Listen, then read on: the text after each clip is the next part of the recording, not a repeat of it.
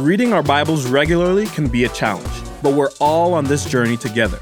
We're praying that this podcast inspires you, helps you better understand God's Word, and builds your faith. This is Join the Journey with your host, Emma Dotter.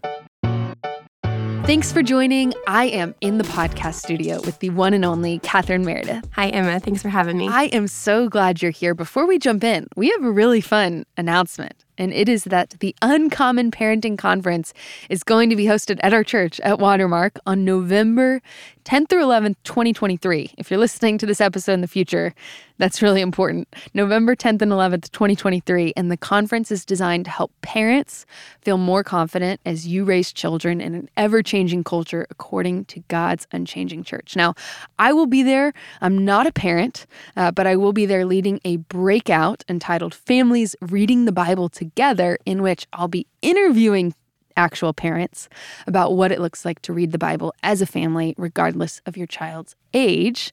And it's fun that you are here, Catherine, because you are very passionate about children's ministry, kids ministry. And I'd love to hear a little bit more about why kids ministry is so important to you. That's right. Well, I would say it really was a time in college when I was reading through the book of Judges, which feels like kind of a random book to pull. Yeah, a little dark. Right, exactly. But at the beginning of Judges, you see in chapter 2 that Joshua and the elders around him had all passed away.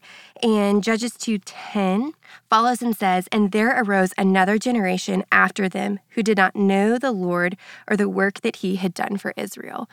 And I remember just reading that verse and just feeling the weight of it. And really just a prayer kind of came out of that of saying, like, Lord, not on my watch. Like, if there's a part that I get to be in playing, that's not true of our generation. That we wouldn't say, man, the generation after us doesn't know. And the way it talks about know is not just facts, but it's a heart knowledge of who God is. And so I think from that, the Lord just started to stir a greater desire that future generations would know not just stories or facts about who God is, but they would know the character of God. They would know that there's a God that loves them and cares for them, and that God's word is a bunch of smaller stories that point to one big true story, the story of God and his rescue plan through Jesus. I love it. And you, Catherine, serve on our Watermark Kids team. You oversee all of elementary, is that Yes, correct? that's correct. And you recently became a mom yourself. I did. You've got a little one? Yes, Ellie is 9 months old. So fun. And you conveniently or coincidentally or in God's sovereignty Right. are overseeing all of the breakouts at the Uncommon Conference. And this announcement was scheduled for your day. So would you just overview what are some of the other topics that will be covered at the conference? Yeah, I am so excited for this conference. And Chris Sherrod and a group of team did a great job helping kind of gather speakers together for it. And so I will say there are breakouts for everyone. That we have breakouts for covering discipline or toddlers or what your teens wish they could tell you. And there's ones for grandparents. There's one in how to navigate and be a good in-law. There's ones about schooling decisions or how to think about sports with your kids and family. There's breakouts for additional needs and blended families, and if you're considering or in the midst of fostering and adoption. So really, there are topics For everybody. for everyone. So fun. Really two action items or response opportunities for listeners. Number one is we always need more volunteers to serve in our kids ministry. So if you're local to Dallas, you're a member at Watermark, I'm confident Catherine would love to have you jump in and serve. And we'll link that in the episode description. And then if you're a parent, we'd love to have you join us at the conference as an attendee to come and learn and grow and hopefully be blessed. If you're not a parent like me, you could jump in and serve at the conference. So we'll put that information in the episode description as well. But on a totally different note, we're in 2 Kings 6 and 7. And Catherine, I'm going to pose this question to you. In these chapters, 2 Kings 6 and 7, what do we learn about God? Yeah, so in these chapters, at first, like the first time I was reading through them, I was like, okay, these are some interesting stories that are happening. Sure. And you see, first off, just Elisha continuing on the prophetic work after Elijah. And you're seeing pieces of Elisha knowing who God is and trusting in the character of God. And so I think that was something that jumped out of the page, like the confidence that he has. Yes, he's a prophet, but really a lot of that comes to he knows who God is. And so I, through several of those smaller stories, just saw God's character, right? That you see the fact that in chapter 6, you see with the axe head and that little miracle that you see that God cares. It almost feels like a few verses you could just kind of skip over and you're like, what does this have to do? It's a short story. Right. But you see even in that, it's like, okay, God hears and is willing to step in and engage and allow Elisha to perform a miracle, showing first off that God is all-powerful, right? But also seeing that he cares about the cries of his people.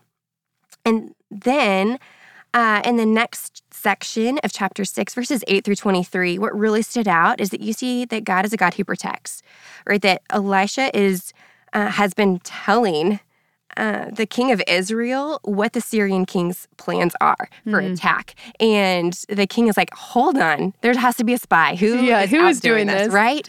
And the people are like, no, like, Elisha's a man of God. Like, it is him. And so naturally, the king wants him dead, right? But Elisha isn't terrified like those around him. He's like, hey, do you see, like, God is a big God. And there was chariots and horse around protecting. But Elisha knew the character of God, that God is a God who protects. And God is going to do what God is going to do. That's right.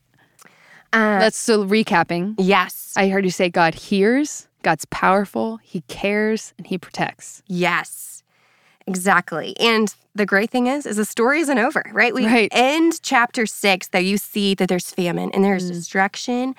To heart-wrenching level, right, of this amount of famine and what the people are willing to do in order for food. It is hard to wrestle with. Like, we read sections like this, and you're like, man, wait, does God care? Does he see, like, this should not be happening? And it's not God's heart, right? Like, God saw them, and he had a plan of provision. And it's because of sin that this depravity even exists. Exactly. Yeah. So you then see, even in the midst of that God sends a promise. And in the beginning of chapter 7, right, that Elisha says, hey, this is not going to stay. In God's kindness, this isn't going to be the end of Israel, right? Because we know that in journeying through the Old Testament together, right, that God has a plan. And so we see that. And it's not the end of the story. No.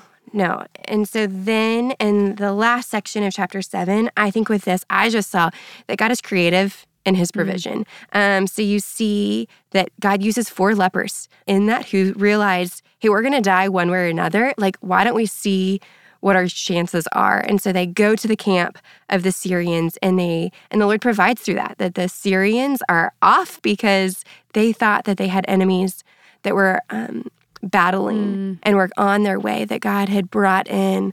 But we see that God sees and he cares and he provides in really creative ways. And so I think with that, I was just like, man, the reminder that as we talk about with our kids, that God is all powerful, all knowing, all seeing, creator of everything, that he is holy, just, loving, and faithful. And we see all of those attributes come out of these 2 chapters, and just seeing, like, man, in my own life, like, do I believe those things to be true? That's what I was going to ask you. How do those truths play out in your own life? Yeah, in light of, current events that are happening around the world, and in light of things that are happening in my life where things can feel really big, and it can be like, God, are you here? Like, do you see? Do you care?